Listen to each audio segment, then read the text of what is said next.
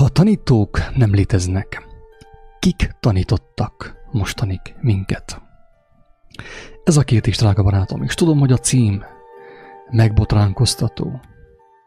De én azt is tudom, hogy mindenki, aki vágyik arra, hogy megismerje az igazságot, meg fogja érteni ezt. Nem olyan komplikált. Nem olyan dolgokról fogok beszélni, amiket senki nem érthet meg.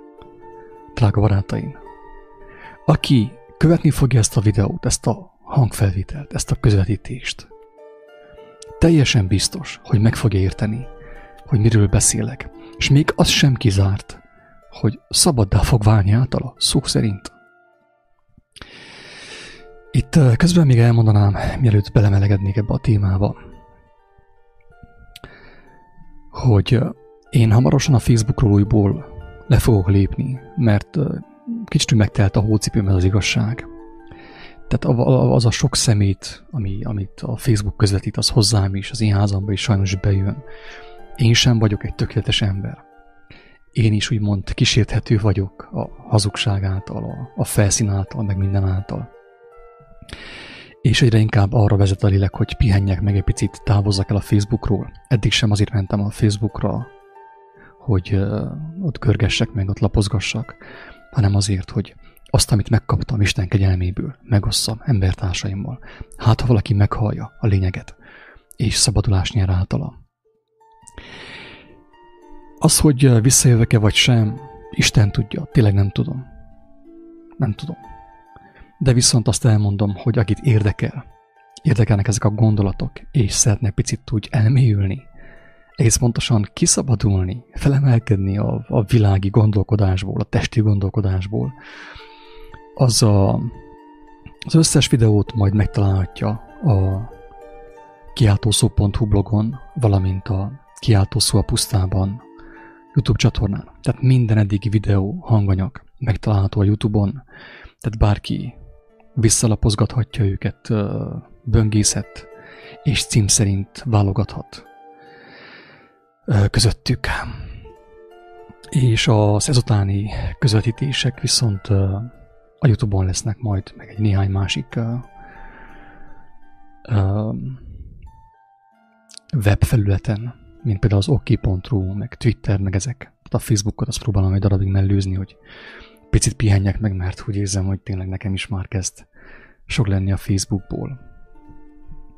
Jó van, vágjunk bele a témába.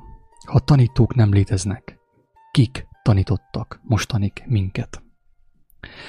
Már az a kijelentés, hogy tanítók nem léteznek, ez is ugye egy botrányos, megütközést keltő kijelentés. Ki vagyok én, hogy olyan állítsak, hogy tanítók nem léteznek? Drága barátom, mit képzelek én magamról?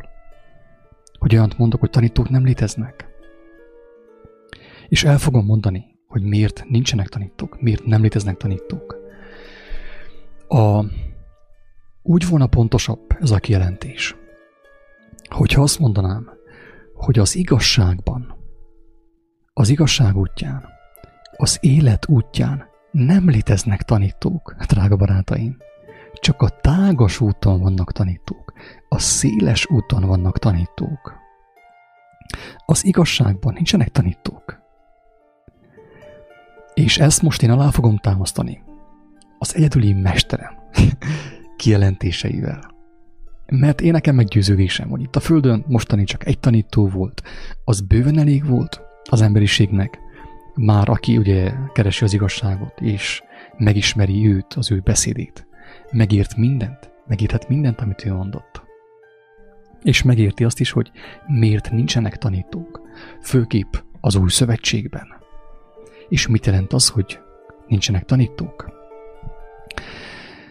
Volt egy kiírásom a Facebookon. A tegnapi napon tettem közzé ezt a kiírást, és a következőképpen hangzik. Felolvasom ezt a kiírást lassan, mert picit olyan nyakatekerten fogalmaztam, és el fogom magyarázni, hogy ez mit jelent. Nyilván csak azok számára, akiknek van fülük a hallásra, és akik megérthetik. Akik úgy képzelik, hogy már mindent értenek, azok nincs, ahogy sajnos megértsék ezt. Ezért mondom tényleg, hogy nagyon fontos az embernek bekerülni abba a gyermeki állapotba, abba a gyermeki szerítségbe, alázatba, hogy úgymond formálható, képlékeny, engedékeny legyen az igazság előtt. A kiírásnak a címe, amit tegnap közétettem, az, hogy tanító vagy bizonyságtevő. Kettő nem ugyanaz. Tanító vagy bizonyságtevő. És akkor most jól kapaszkodjatok, mert sokkoló kijelentés következik, amit a későbbiekben meg fogok magyarázni, és mindenki meg fogja érteni, aki meg szeretné érteni. A tanító dolga nem egyéb, mint félrevezetni az embereket. A tanító dolga nem egyéb, mint félrevezetni az embereket. A bizonyságtevő feladata az, hogy többféleképpen elmondja, hogy Isten személyesen megismerhető. Nem tudom, hogy mennyire érződik a különbség a tanító és a bizonyságtevő között. A tanító dolga, amit mi tanítónak látunk a világban, tanítónak ismerünk ugye a világban, főképp a széles úton, a tágas úton, a tanító dolga nem egyéb, mint félrevezetni az embereket. A bizonyságtevő feladata az, hogy többféleképpen akár elmondja az embertársainak, hogy Isten személyesen megismerhető. Ez a különbség a tanító és a bizonyságtevő között. Ekképp a tanítónak sokkal könnyebb a dolga, mint a bizonyságtevőnek. Viszont a bizonyságtevő a mindenható erejéből és bölcsességéből munkálkodik. Emberileg, drága barátom, emberileg a tanítónak sokkal könnyebb a dolga, mert nem kell más tennie, mint különböző dogmákat, emberi elképzeléseket terjeszteni az interneten, akár élőben, előadásokban, iskolákban és különböző helyeken. Ezért könnyű az ő dolga. Egy előre megírt programot kell betöltsön az emberek fejébe. Ez a tanítónak a dolga. És ez sokkal könnyebb, mint a bizonyságtevőnek a dolga. Mert a bizonyságtevő akár naponta többféleképpen kell elmondja azt az embertársainak, hogy Isten személyesen megismerhető. Az óriás különbség a tanító és a bizonyságtevő között az, hogy amíg a tanító a saját erejéből, a saját agyacskájából, intelligenciájából munkálkodik és végzi a dolgát, addig a bizonyságtevő a mindenható erejéből és bölcsességéből munkálkodik. Tehát a mindenható Isten adja neki az erőt, a bátorságot, az intelligenciát, a bölcsességet ahhoz, hogy elmondja azt, ami igazán fontos, a legalapvetőbb dolgokat mondja el embertársainak.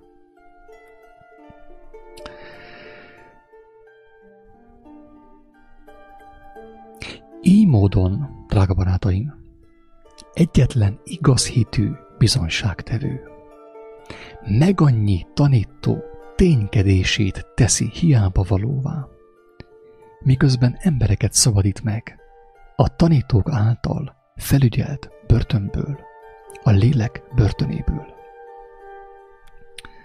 Nem tudom, hogy mennyire érződött a különbség a tanító és a bizonyságtevő között. Úgy is fogalmazhatnám, hogy a tanító emberi elképzeléseket, világi elképzeléseket, földhöz ragadt elképzeléseket tolmácsol, propagál, népszerűsít az emberek között. Előre megtanult, beprogramozott programokat szaporít, juttat tovább más emberek elméjébe. Ez a tanító. Ez az, akit úgy hiszünk, hogy tanító. Tehát mondom, hogy tanító nincs a világban. Én tanítóval még nem találkoztam egyel sem ebben a világban. Megmondom őszintén. Tehát akik tanítónak mondják magukat, nem tesznek mást, mint emberi elgondolásokat, emberi struktúrákat, emberi programokat juttatnak be embertársaik elméjébe, amit majd ők is tovább mondanak, úgymond, és terjesztenek. a lelkük, tehát nem tanító, hanem tanúságtevő. Azt teszi, hogy elmondja az embertársainak, hogy az élő Isten, mivel hogy él, személyesen megismerhető.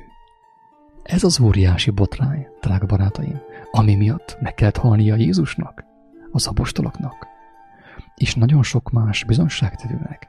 És ezután is nagyon sok embernek sajnos ezért meg kell halnia. Ezért a kijelentésért, drága barátaim. Na most akkor ugorjunk át az egyetlen tanító szavaira, hogy nézzük, hogy ő mit mondott. Mert amikor én kiposztoltam ezt a kijelentést, akkor voltak olyan hozzászólások, egyet nem értések, amelyek ugye arra próbáltak utalni, már pedig Pál azt mondta, már pedig Pálom azt mondta. És én ugye itt ezen a ponton én megint fel kell hívjam a figyelmet arra, hogy nem szabad abba a hibába esni, hogy Pálnak a leveleit az evangélium nélkül értelmezzük. Mert ez egy végzetes hiba. Péter maga felhívta a figyelmet arra, hogy nagyon sokan abba a csapdába, abba a hibába esnek, hogy a Pál leveleit kezdik böngészni, csűrni, csavarni addig, amíg kimarad belőle az igazság, az evangélium. És kész, vége mindennek. Már is indul a vallás. Már is indul a felekezet, ugye? A hatalmi rendszer, a piramis rendszer, a Babilon kezd épülni. Pálnak a leveleire lehetett csupán vallásokat létrehozni. Kereszténységet, keresztény vallásokat létrehozni. Az evangéliumra lehetetlen, drága barátaim. Jézus nem alapított semmiféle vallást. Ezt sokszor elmondtam, és még egy néhányszor el fogom mondani. Azok számára, akik meghallhatják nyilván, mert nem mindenki fogja ezt megérteni sajnos. Ő vallást nem alapított. Az evangéliumra, az ő szavaira nem lehet vallást felépíteni, drága barátaim, csupán a Pál leveleire. És ezzel nem azt mondom, hogy Pál, amit írt, nem igaz, hanem azt mondom, hogy az ő szavai nagyon könnyen félreérthetők, nagyon intelligens ember volt, és eléggé frappánsan fogalmazott ő bizonyos helyeken. És Péter felhívta erre a figyelmet, hogy emberek, nem Pál halt meg a világ bűneiért, a tévegők nyomorúsága miatt, hanem Krisztus. És neki az a szava, az ő beszéde, az ő tanítása, az, amire, hogyha építjük az életünket, élni fogunk. Pál is csupán bizonságtevő volt, nem Krisztus. Aki ezt nem akarja megérteni, semmi gond, tényleg én senkit nem akarok meggyőzni erről, hogy már pedig ez így van. Mindenkinek a maga személyes döntése és választása, hogy miként akarja élni az életét, kit akar ő követni, Pált, püspök bácsit, a papot, a pápát, a gurukat, vagy bárki mást. Tehát én elmondom többször, ismételten, hogy a Krisztusnak a beszéde az olyan, hogy aki azt megismeri, élni fog. Szó szerint élni fog. De hogyha valaki folyton rálapátolja Pálnak a leveleit az evangéliumra, és eltakarja azzal Jézusnak a beszédeit, vagy a Pál leveleit a Jézus beszéde nélkül próbálja értelmezni, teljesen biztos, hogy becsapja magát. Teljesen biztos. Oké, most térjünk át a megütközés kövére, a kardra, a fegyverre, ami elválasztja a hazugságot, a gonoszságot az igazságtól. Hogy megértsük, hogy én mire alapozom ezt a kijelentést, hogy a világon, az ég adta világon nincsenek tanítók, csak a tágas úton, a széles úton vannak tanítók, guruk, mesterek, papok, pápák és társaik. Botrányos kijelentés? Én nagyon sajnálom, de nem tehetem meg, hogy nem jelentem ki azt az igazságot, ami által egy néhány ember meg fog menekülni, szó szerint. Aki ezt nem akar elhinni, tényleg, én csak azt tudom mondani, hogy az Úristen könyörüljön rajtam. Most én beteszem a képernyőre, hogy mit mondott Jézus. Miért kellett őt megölni? Mert ez egy olyan kijelentés, barátaim, hogy emiatt meg kell ölni mindenkit. Aki erről beszélget, azt ki kell nyírni ezt az ember, mert nagyon veszélyes kijelentés.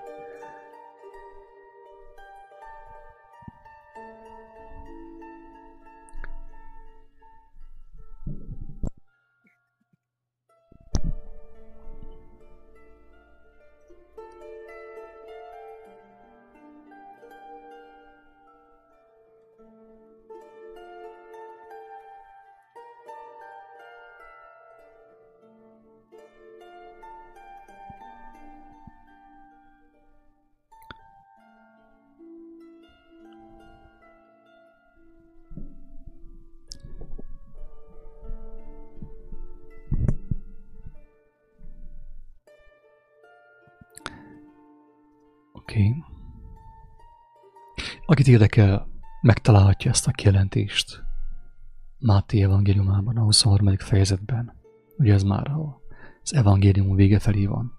Jézus elmondja a legfontosabb tanításokat az apostoloknak és mindenkinek, hogy mindenki, aki meg akar ismerni az igazságot, tudja kiszűrni a hazugságot, a világi elgondolásokat.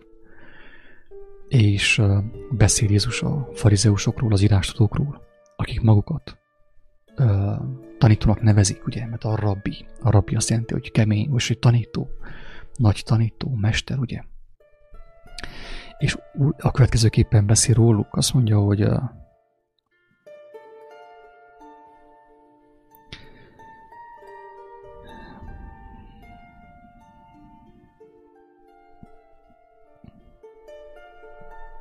akkor szól a Jézus a sokaságnak és a tanítványainak, mondván: az írástudók és a farizeusok a Mózes székében ülnek.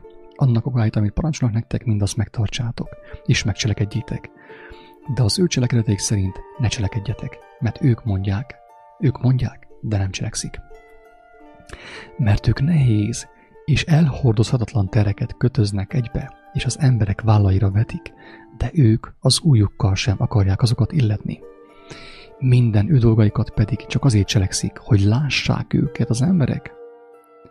Mert megszélesítik az ő homlokszíjaikat, és megnagyobbítják az ő köntöseik peremét, és szeretik a lakomákon a főhelyeket, és a gyülekezetekben az előlülést, és a piacokon való köszöntéseket, és hogy az emberek így hívják őket mester, tanító, ugye, mert mester az rabbi. Meg is lehet nézni itt a szótárban, hogy rabbi, ugye, megszólítás, kiváló tanítók, megtisztelő címe, mester, rabbi. Ők szeretik, hogy valaki azt mondja nekik, hogy mester, meg rabbi, meg tanító. És most jön a botrány, drága barátaim. Most jól kapaszkodjál meg, ha eddig ezt nem olvastad, vagy nem emlékszel erre. Most légy szíves, ezt figyeld meg. Nyisd ki a füleidet, hogy ne essél az emberek csapdájába, az áltanítók csapdájába, mert tanítók a földön nincsenek. Érthető, amit mondok? Nincsenek tanítók a földön. Azt mondja Jézus, hogy ti pedig ne hívassátok magatokat mesternek. Ti pedig ne hívassátok magatokat tanítónak, rabbinak, mesternek. Mert egy a ti mesteretek, egy a ti tanítótok, a Krisztus. Ti pedig mindnyájan testvérek vagytok. Ez a botrány. Ez minimum már egy ostorcsapás, ha nem 10. Menjünk tovább. Atyátoknak se hívjatok senkit a földön, mert egy a ti atyátok, aki a mennyben van. Drága katolikus embertársak, nem rossz szándékkal mondom, nem én találtam ezt ki. Jézus maga mondta, hogy ne atyázzatok, nem szabad ilyen csinálni. Egy atya van, nincsen semmiféle szent atya itt a földön. Ez Isten káromlás, ami történik a katolikus vallásban. Egyik legdurvább Isten káromlás, a legdurvább szembeköpése a keresztnek. Drága embertársak, nem rossz indulattal mondom. Én azt ismétlem, amit Jézus elmondott. Hogy nem voltunk mi felhatalmazva, nem vagyunk felhatalmazva arra, hogy valakit, egy embertársunkat atyának szólítsunk, mint ahogy történik a katolikus vallásban. Főtisztelendő atya, meg nem tudom milyen atya, szent atya, meg ilyeneket mondunk. Ezzel szembe köpjük Istennek a tervét, az ő megváltását, az ő szeretetét, drága barátaim. Gondolkozzatok el ezen. Aki nem hiszi, amit mondok, járjon utána, olvass el az evangéliumot. Ne engedjétek, hogy betömködjék a fejetekbe azt, amit a templomban ottan mondanak. Mert az tartalmaz igazságot, de nem a teljes igazság. Aki nem fordul személyesen Istenhez, nem fogja megismerni a teljes igazságot, és szabaddá sem fog válni általa. Senkit nem lenne szabad atyának szólítani itt a földön. Pontosan azért, drága barátaim, hogy elkerüljük az egymás feletti hatalmaskodást, mert mi történik a vallásokban? Úgy a hindu, mint a keresztény vallásokban, az összes földi vallásban. Hatalmaskodás, drága barátaim, hatalmaskodás. Akinek van egy kis többlete, többlet intelligenciája, többlet ereje, azt felhasználja embertársai ellen, az embertársai elnyomására. Ez történik a katolikus vallásban is mindenhol. A többlet intelligenciát felhasználják az emberek sötétségben tartására. Érthető, amit mondok? Nem én mondom. Jézus maga mondta. Ne nevezzünk senkit tanítónak, ne nevezzünk senkit mesternek, ne nevezzünk senkit atyának. Doktornak se hívassátok magatokat, mert egy a ti doktorotok, a Krisztus. Hanem, aki nagyobb közöttetek, legyen a ti szolgátok. Aki nagyobb, azzal bizonyítja azt, hogy ő nagyobb, mint a másik, hogy alkalmas arra, hogy szolgálja az embertársait, felemelje az embertársait, drága barátaim. Mert aki magát felmagasztalja, atyának szólítatja magát, mesternek szólítatja magát, tanítónak szólítatja magát, megaláztatik. És aki magát megalázza, felmagasztaltatik. De jaj nektek képmutató írástudók, tanítók, farizeusok, mesterek, rabbik, papok, pápák, püspökök, bíborosok, béres lelkészek, béres pásztorok, akik béresek vagytok, pénzért akarjátok eladni Istennek az országát, a gyülekezetekben, a templomokban. Jaj nektek! Mert a mennyeknek országát bezárjátok az emberek előtt. Mivel, hogy ti nem mentek be, akik be akarnának menni, azokat sem bocsátjátok be. Nem is olvasom tovább, mert az óriási botrány, szerintem elég egy napra ennyi, amit felolvastam az ő szavaiból. És én mindenkit arra bátorítok, hogy személyesen ismerje meg. Hogy ne legyen az, hogy itten a Blue, vagy a kiáltó szó itten össze-vissza kiáltozik.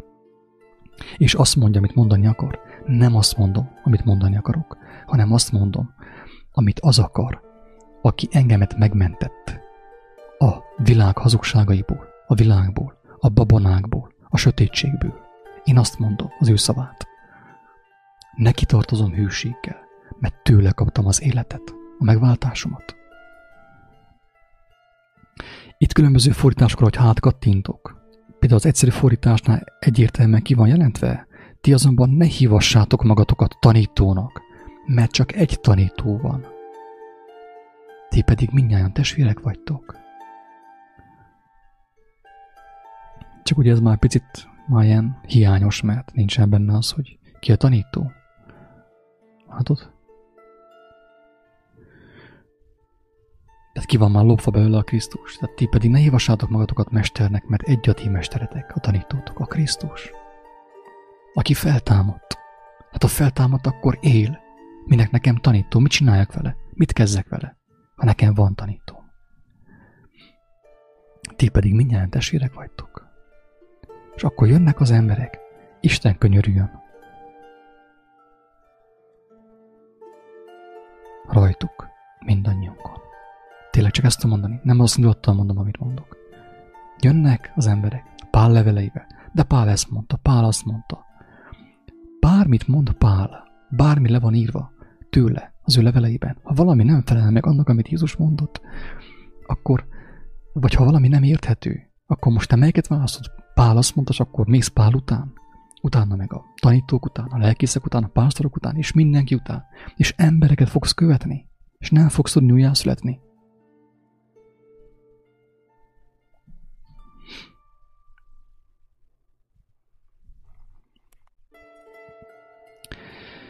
Megmutatnám azt, hogy mit mondott Jézus a tanításról. Teljesen egyértelmű, ezt nincs agy kiforgatni.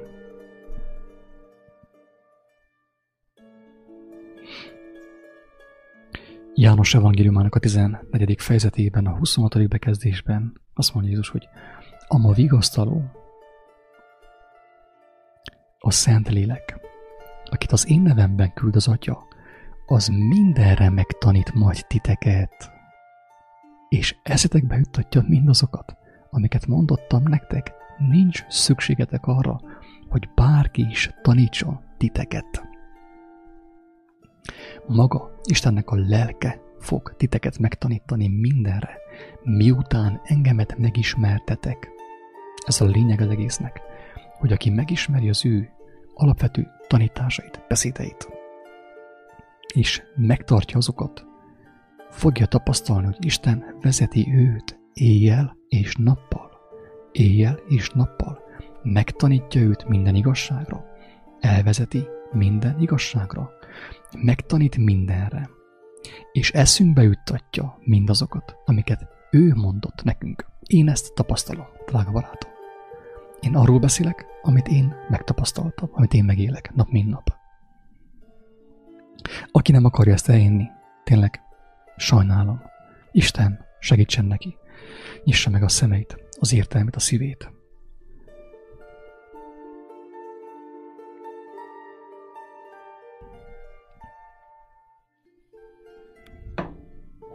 Oké. Menjünk tovább. Meg fogom mutatni azt, hogy mit mondott János, Jézusnak a kedvenc tanítványa.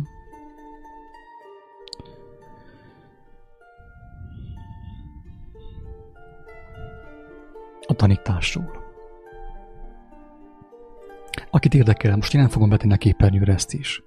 Akit érdekel, hogy is megkeresi, megtalálja, és magához veszi, használni fogja azt. Akit nem érdekel, én azt nem tudom meggyőzni. Én egy egyszerű gyarló ember vagyok, senkit nem tudok meggyőzni semmiről. Én csak bizonságtevő vagyok. Tehát bizonságot teszek arról, amit megkaptam Isten kegyelméből. Megmutatom azt, amit én Isten kegyelméből megkaptam. Azt mondja János az első levelében, második fejezetben, 27. bekezdésben. És az a kenet, amelyet ti kaptatok tőle, bennetek marad. És így nincs szükségetek arra, hogy valaki tanítson titeket, hanem amint az a kenet megtanít titeket mindenre, úgy igaz is, és nem hazugság. És amiként megtanított titeket, úgy maradjatok ő benne. Nincs szükségetek arra, hogy valaki tanítson titeket. Jeremiás ugyanezt mondja, hogy senki sem fogja tanítani majd az ő embertársát. Az új szövetségben ez nem játszik, ez a dolog. Senki nem fogja tanítani az embertársát. Ezt mondja Jeremiás már akkor, az új szövetségben, Jézus előtt. Senki sem tanítja, meg is keresem azt a részt.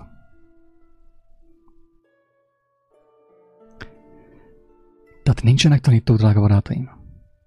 Aki ezt nem akarja megérteni, sajnos csapdába fog esni. Belekerül emberek csapdájába. Emberek fogják őt vezetni, manipulálni. Felekezetekben, kis szektákban, gyülekezetekben embereknek fognak engedelmeskedni, és nem fogják megérteni azt, hogy Isten él. Ő tényleg elvezet mindenkit, minden igazságra. Azt mondja Jeremiás, és nem tanítja többé senki az ő fele barátját, és senki az ő atya fiát, testvérét, mondván, ismeritek meg az Urat, mert ők mindnyájan megismernek engem, kicsintől fogva nagyig. Teljesen egyértelmű, drága barátaim, tehát nincsenek tanítók. Épp ez a lényege az egésznek. Tudta Jézus azt, hogy a világ ottan bukott el, hogy az emberek elkezdtek egymás fölött hatalmaskodni. Most elmondom én nektek, hogy én most miért beszélek magam ellen. Elmondom, hogy ezekkel a szavakkal én magam ellen beszélek, amiket most mondok. Miért? Azért, mert én nagyon sok hallgatóhoz képest talán többet tudok, több kijelentést kaptam én mostanig az Úristentől. De nem azért, mert én olyan ügyes vagyok, hanem azért, mert Úristen kegyelmes. Azt mondta, hogy bárki hozzáfordul, mindenkinek válaszolni fog. Mindenkinek megfelel. Segít megérteni a Bibliát is. Tehát én most elvileg megjátszhatnám azt, hogy én tanító vagyok. És embereket úgymond becsapnék. Embereket a hatalmam alá kerítenék. Azáltal, hogy megjátszom, hogy tanító vagyok. Volna mi alapján megjátszodjam, hogy tanító vagyok. Mert rengeteg kijelentést kaptam Istentől. Sokat. De nem az a dolgom, hogy én folyton a kijelentéseimet bekanalazzam embertársaim szájába. Mert akkor én az igazság ellen dolgoznék. Krisztus ellen dolgoznék. Nem ez az én dolgom. Az én dolgom az, hogy én bizonságot tegyek arról, hogy Isten él, és mindenkit megtanít. Krisztus nem csupán meghalt, hanem fel is támadt. Az a lélek, amely őt feltámasztotta, az él. Mindenkit elvezet minden igazságra. Én nem vehetem el az embertársaimtól a megértés, a személyes megértés, a személyes felismerés örömét. Mert hogyha ezt teszem, akkor az embertársaimat az igazság nevében, Isten nevében, Jézus nevében robottá teszem őket. Hát ők megszokják azt, hogy folyton én a csuszlis üvegből adom nekik a táplálékot. És nem fognak tudni újjászületni. Nem fognak tudni megtelni igazsággal, lélekkel, hogy ők is világítsanak a világ sötétségében. Tehát akik megjátsszák azt, hogy tanítók, annak ellenére, hogy egyértelműen ki van jelentve, hogy nincs tanító, nincsenek tanítók, arról teszünk bizonságot, amit hallottunk, amit megértettünk. És nem állítjuk ezt úgy be, hogy mi milyen okosok vagyunk, hanem úgy állítjuk be, hogy Isten kegyelméből kaptunk kijelentéseket, amelyekkel tudunk segíteni egymásnak, mint testvérek. Érthető? Nem vagyok én tanító, hanem bizonságtevő. Bizonságot teszek arról, amit én kapok nap mint nap, mindenható Isten kegyelméből, a mindennapi kenyérről. Bizonságot teszek embertársaim számára. Hát, ha valaki megkívánja azt, és személyesen odafordul ő is, Istenhez fordul, hogy kapjon ő is kijelentéseket, megértéseket, hogy ne legyen embereknek és emberi rendszereknek a rabja. De sajnos nagyon sok embernek ez nem kell. Elég neki, hogyha folyton bekanalazzák a hazugságot a szájába, és szépen, lassan, de biztosan megy a bölcsőtől a temetőig, a sírig. Nem érti, hogy miért romlik az egészségi állapota. Nem érti, hogy miért van békétlenség a lelkében. Embereket követ Jézus nevében, Isten nevében, Buddha nevében. Nem tudom, ilyen meditáció nevében követi az embereket. És nem kapta meg a gyermeki létnek az örömét, drága barátom. Mert még mindig tagadja az újjászületést. Azt mondja, nincsen újjászületés. Nekem hiába tagadja, előttem hiába tagadja. Én nem hiszem el. Istennek hiába tagadja, mert ő rendelte el az újjászületést. Maga előtt tagadja, magát csapja be, és azokat csapja be, akik ráhallgatnak. És ekképp megfosztja őket a gyermeki lét örömétől, a gyermeki lét bizalmától. Miért olyan örömteli egy egészséges gyermeknek a gyermekkora? A fiatal évek miért olyan örömtelik? Ezért, mert ő bízik az édesapjával, a szüleibe. A gyermek. Így van-e? Tudja, hogy neki olyan édesapja van, aki szereti őt, megóvja őt, videlmezi őt, megad neki mindent, amire szüksége van, és gondtalanságban él, mert akkor, amikor ő még fiatal, gyermekként, 3-4-5 évesként, addig az ő apukája, az ő édesapja, az ő gondviselője. Tehát az egy egészséges apuka, amilyen én nem vagyok sajnos, megmutatja a gyermekének Istent valamilyen szinten. Bemutatja, hogy ilyen a mindenható Isten is. Csak ennél sokkal tökéletesebb. Ő tökéletes. Gondviselő, gondunkat viseli. És ekképp a felnőttnek is lehetséges gyermekké lenni, gyermekké válni. Amíg nem találkoztál újjászületett emberrel, szemtől szemben, addig nem tudsz hinni az újjászületésbe. De akkor lepődsz meg úgy igazából, amikor találkozol egy 50-60 éves emberrel, 70 éves emberrel, akin azt látod, hogy ő sokkal gyermetegebb, mint nagyon sok 6-7 éves gyermek. Na akkor meg fogsz lepődni nagyon.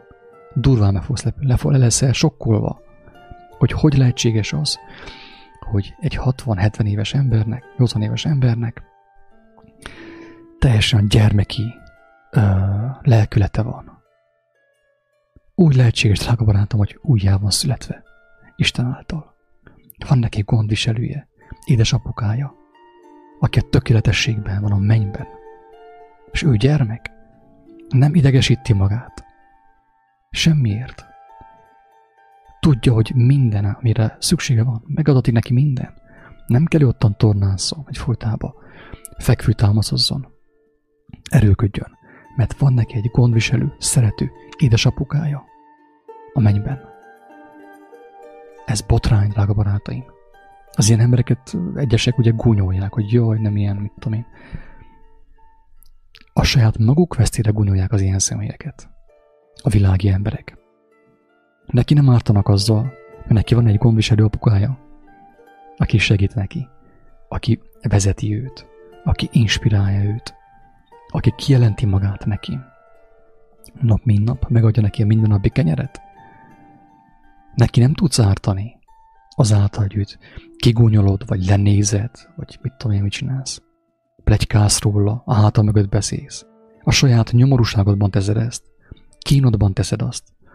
Amikor látod az ő szabadságát, kínodban meg kell szóld, kell pletykáljál róla, le kell őt nézd, hogy azáltal is magadat még jobban félrevezest, becsapd magad azzal, hogy ő milyen idióta, és te milyen intelligens vagy. Közben ő nem ilyen idióta, ő gyermek.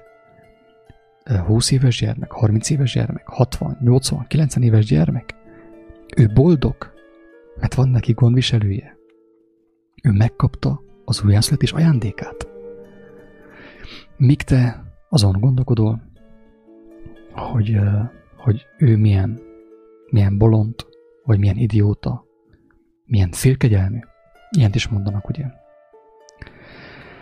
Azt mondom, hogy Isten könyörüljön rajtuk is, mindannyiunkon, mert csak az ő kegyelme, az ő szeretete képes megmenteni bennünket ettől a köttől, ettől a hazug köttől, ami van a világban. Attól a köttől, ahol a vakok vezetik a világtalant. Az úgynevezett tanítók, akik magukat tanítónak nevezik, vezetik a világtalan embereket. A szakadékba. Mondhatnám én is, hogy tanító vagyok, mert rengeteg kijelentést kaptam eddig Isten kegyelméből, amelyeket meg is osztottam embertársaimmal. És meg is osztok nap mint nap embertársaimmal. De nem vagyok tanító. Én is tanítvány vagyok. És elmondom azt, amit ajándékban megkapok. Istentől. Megosztom. Hogy ki mit kezd vele, az már nem az én dolgom. Én megtöröm a kenyeret, és megosztom. Ez az én dolgom. Hogy valaki engemet amiatt hülyének néz, vagy félkegyelmenek, az már nem az én dolgom.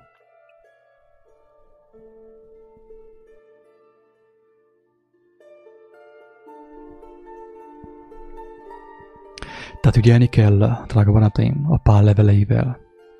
Nekem a szívem szakad meg, amikor látom azt, hogy teszek egy kijelentést, ami megállja a helyét az evangélium alapján, és azzal jönnek, hogy de Pál ezt mondta, Mózes azt mondta. Veszélyes dolog ez, veszélyes játszma ez, drága barátaim. Amikor valaki a Pál leveleit, egy másik embernek a leveleit, vagy kijelentéseit próbálja felhasználni az evangélium ellen. Ez nagyon veszélyes játszma. A saját lelkeddel játszol. Tudjál róla. A saját lelkedet teszed kockára. Ezáltal. Pál semmi rosszat nem mondott. Nem erről van szó. Nem arról van szó, hogy a Pál leveleit, ha az ember úgy értelmezi, hogy már elkezdte felejteni az evangéliumot, akkor vége mindennek. Elindul a szánkó lejtőre, a dombon befele, és nem lesz vége a lejtőnek. És ez történik a mai kereszténységben. Mert, mint mondtam, csupán a Pál leveleire lehetett felépíteni a vallásokat, tovább folytatni azt, amit elkezdtek a farizeusok, az embereken uralkodni, hatalmaskodni, Isten nevében. Holott Jézus elmondta, hogy aki nagyobb, mint te, de aki nagyobb, mint a többiek, az szolgálja őket. Ha nekem erősebb a testalkatom, nagyobb a bicepszem, mint neked, tegyük fel. Én azt nem arra kaptam, hogy téged megalázzalak, eltapossalak, arra is tudom használni. De viszont én azt arra kaptam, hogy segítsek annak, akinek kevesebb van, aki gyengébb, aki véznább, mint én. Erre kaptam, hogy gyakorolhassam az irgalmasságot, hogy átalakuljak általa. Ha nekem több kijelentésem van, mint neked, akkor alkalomattán lehet, hogy megosztom veled a kenyeret, a kijelentéseimet. Nem azért, hogy uralkodjak fölötted, hogy te mindig hozzám gyere kijelentésekért, hanem azért, hogy megsegítselek, hogyha elakadtál az úton, hogy te is élőben lehess, élő adásban lehess az Úristennel, hogy halld az ő szavát. Ne legyen szükséged arra, hogy folyton mások kanalazzák be az igazságot a szájadba. Mert hogyha ez megtörténik, akkor elveszíted a személyes megértés, kijelentések örömét. Nem fogod azt megélni, hogy milyen jó, hogy az Úristen veled van. Kijelenti magát neked, mert ő a te mennyei édesapád. Tehát, drága barátaim, tanítók nem léteznek. És akik mostanig tanítottak, azokról Jézus azt mondja, hogy tolvajok és a rablók. Így mondja Jézus.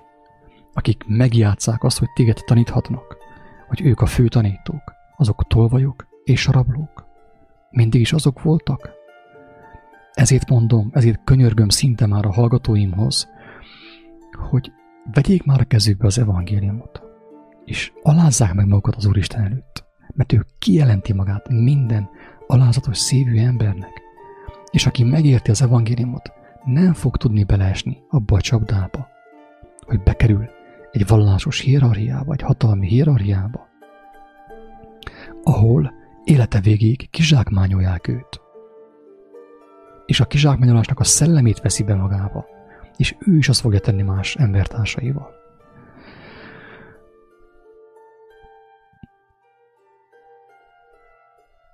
Tényleg olyan fájdalommal olvasom és látom, amikor az emberek folyton a Pál leveleivel jönnek, és azt idézgetik, meg olvasgatják, és el van felejtve az evangélium, amiről ő maga is bizonyságot tett. Tehát ő is arról tett bizonyságot, amit Jézus mondott. És mégis mindenki őt idézgeti.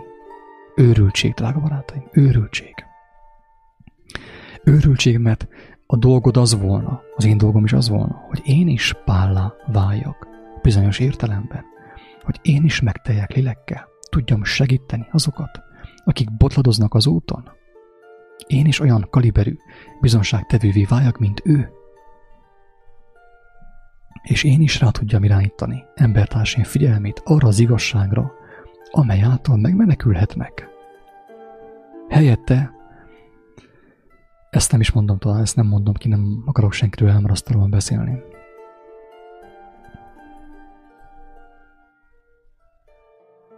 Még egyszer felolvasom azt, amit tegnap megosztottam a Facebookon, tanító vagy bizonságtevő, de csak azért, hogy nyomatékosítsam a különbséget a kettő között. Tanítók nincsenek. Jézus szerint. Szerintem sincsenek tanítók egyáltalán. Vannak jóindulatú testvérek, nagyobb testvérek, idősebb testvérek, akikben már több az ismeret, több a kijelentés. De sokszor az is megtörténik, hogy a kis testvér megelőzi a nagyot, mert a nagy elbizakodottá vált, öntelté vált, elakadt az úton, és a kicsike úgy elmegy mellette, hogy észre sem vette, és megelőzte. Ilyen példa is nagyon sok van a Bibliában. Ahol a kisebbik, a kicsike megelőzte a nagyot. A tanító dolga, akik tanítónak nevezik magukat, nem egyéb, mint félrevezetni az embereket. A bizonyságtevő feladata az, hogy többféleképpen akár elmondja, hogy Isten személyesen megismerhető. Ez az óriási botrány. Aki megismeri Istent, annak nincs szüksége arra, hogy tanítsák őt. Mert őt Isten nagyon sokféleképpen tanítja, sokszor emberi szavak által is. De sokféleképpen a Biblia által, mert megérti a Bibliát, ha gyermekké vált. És a lélek által folyton kapja a kijelentéseket éjjel és nappal. Nincs szüksége arra, hogy valaki beékelődjön közéje és Isten közé. Mert ő élő adásban van az élő Istennel.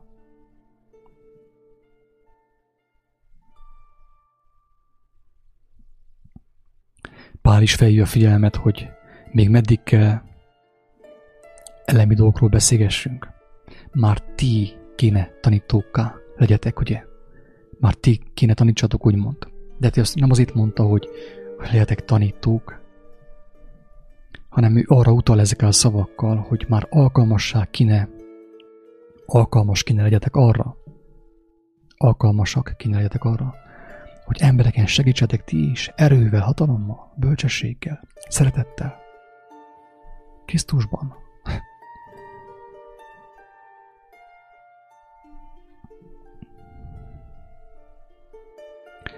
Ezek nagyon botrányos kijelentések. Annyira botrányos kijelentések, drága barátaim, hogy tényleg ezért meg kellett ölni Jézust. Mert ő volt az, aki eltörölte az emberek közötti hierarchiát, hatalmaskodást. Azt mondta, hogy a nagyobb a legkisebb. A nagyobb az, aki segíti a többieket. Nem fölényeskedéssel, nem kevésséggel, nem hatalmaskodással, hanem alázattal, szelídséggel. És nem nevezi tanítónak magát, hanem azt mondja, hogy Isten kegyelméből megértettem ezt, vagy azt, és megosztja embertársával az ő megértését. És nem hiteti el vele, hogy ő több, mint a másik, mint a harmadik, hanem alázatosan, szeretetben megtöri a kenyeret, amit Istentől kapott, és megosztja az embertársával. Hogy egyen belőle, megteljen ő is lélekkel, erővel, bölcsességgel, hogy ő is legyen a világ világossága, az élet sója, a hegyen épített város. Csak azt tudom mondani, hogy ha ilyen rendszerben vagytok, bárki, aki ezt hallja, ha ilyen rendszerben vagy, ahol folyton tukmálnak, kiosszák az észneket, te nem kell gondolkozzál, nem tapasztaltad még meg azt, hogy az Úristennek a lelke tényleg vezet, felemel, tanít, éjjel és nappal. Még mindig emberektől kapod a tanításokat. Be vagy csapva. Tudjál róla, hogy be vagy csapva? Akkor is be vagy csapva, hogyha folyton hozzám jössz. Én most megint magam ellen beszélek. Én nem akarok semmilyen piramist felépíteni itten. Itt elmondom az igazságot. Nem akarok én senkin hatalmaskodni. Elmondom az igazságot. Akkor is be vagy csapva, ha folyton hozzám jössz. Ha folyton tőlem hallod a kijelentéseket. Mert az téged nem ment meg. Én nem vagyok annyira intelligens, hogy úgy el tudja mondani az igazságot emberi szavakkal, hogy azt mindenki megértse. Senki nem tud megmenekülni, aki személyesen nem ismerte meg az Úristen kegyelmét. az ő élő valóságát. Senki. Az én videóim is, az én hanganyagaim, az én szavaim is maximum csak testvéri szavak lehetnek mindenki számára.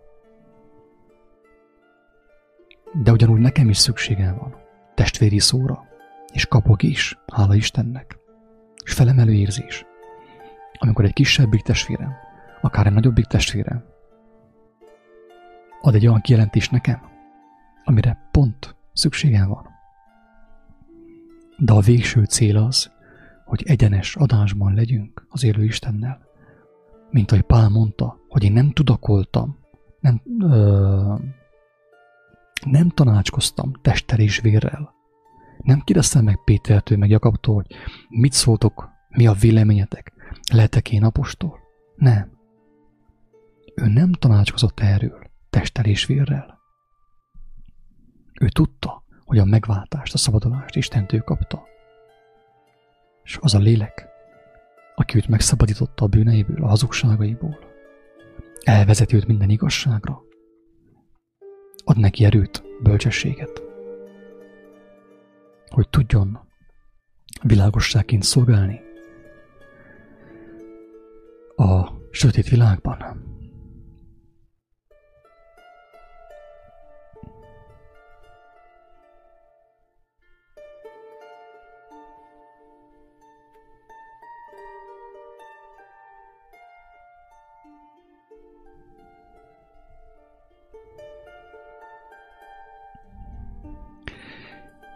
Én őszintén kívánom, hogy minél több személy, aki ezt hallja, megtapasztalja, megélje a gyermeki lét örömét. Megtapasztalja azt, hogy az Úristen megtanít mindenre, az a lélek, aki Jézust feltámasztotta, megtanít mindenre, elvezet minden igazságra, sőt, eszünkbe juttatja azt, amit Jézus mondott folyton. Mert ő él, nem egy halott Isten, élő Isten. Nagyon szép magyar nyelvünk azt mondja, hogy gondviselő Isten. Ennél szebben ezt nem is lehet kifejezni. Semmilyen nyelven talán. Hogy az én gondomat ráhelyezem. Tudom, hogy az ő terve, az ő bölcsessége tökéletes. Nem kell én aggódjak. Teljes szívemből kívánom, hogy minél több személy, aki ezt hallotta, megtapasztalja ezt az állapotot. És akkor teljesen érteni fogja, amiről beszéltem itten, ebben a videóban. Isten áldja mindenkit, sziasztok!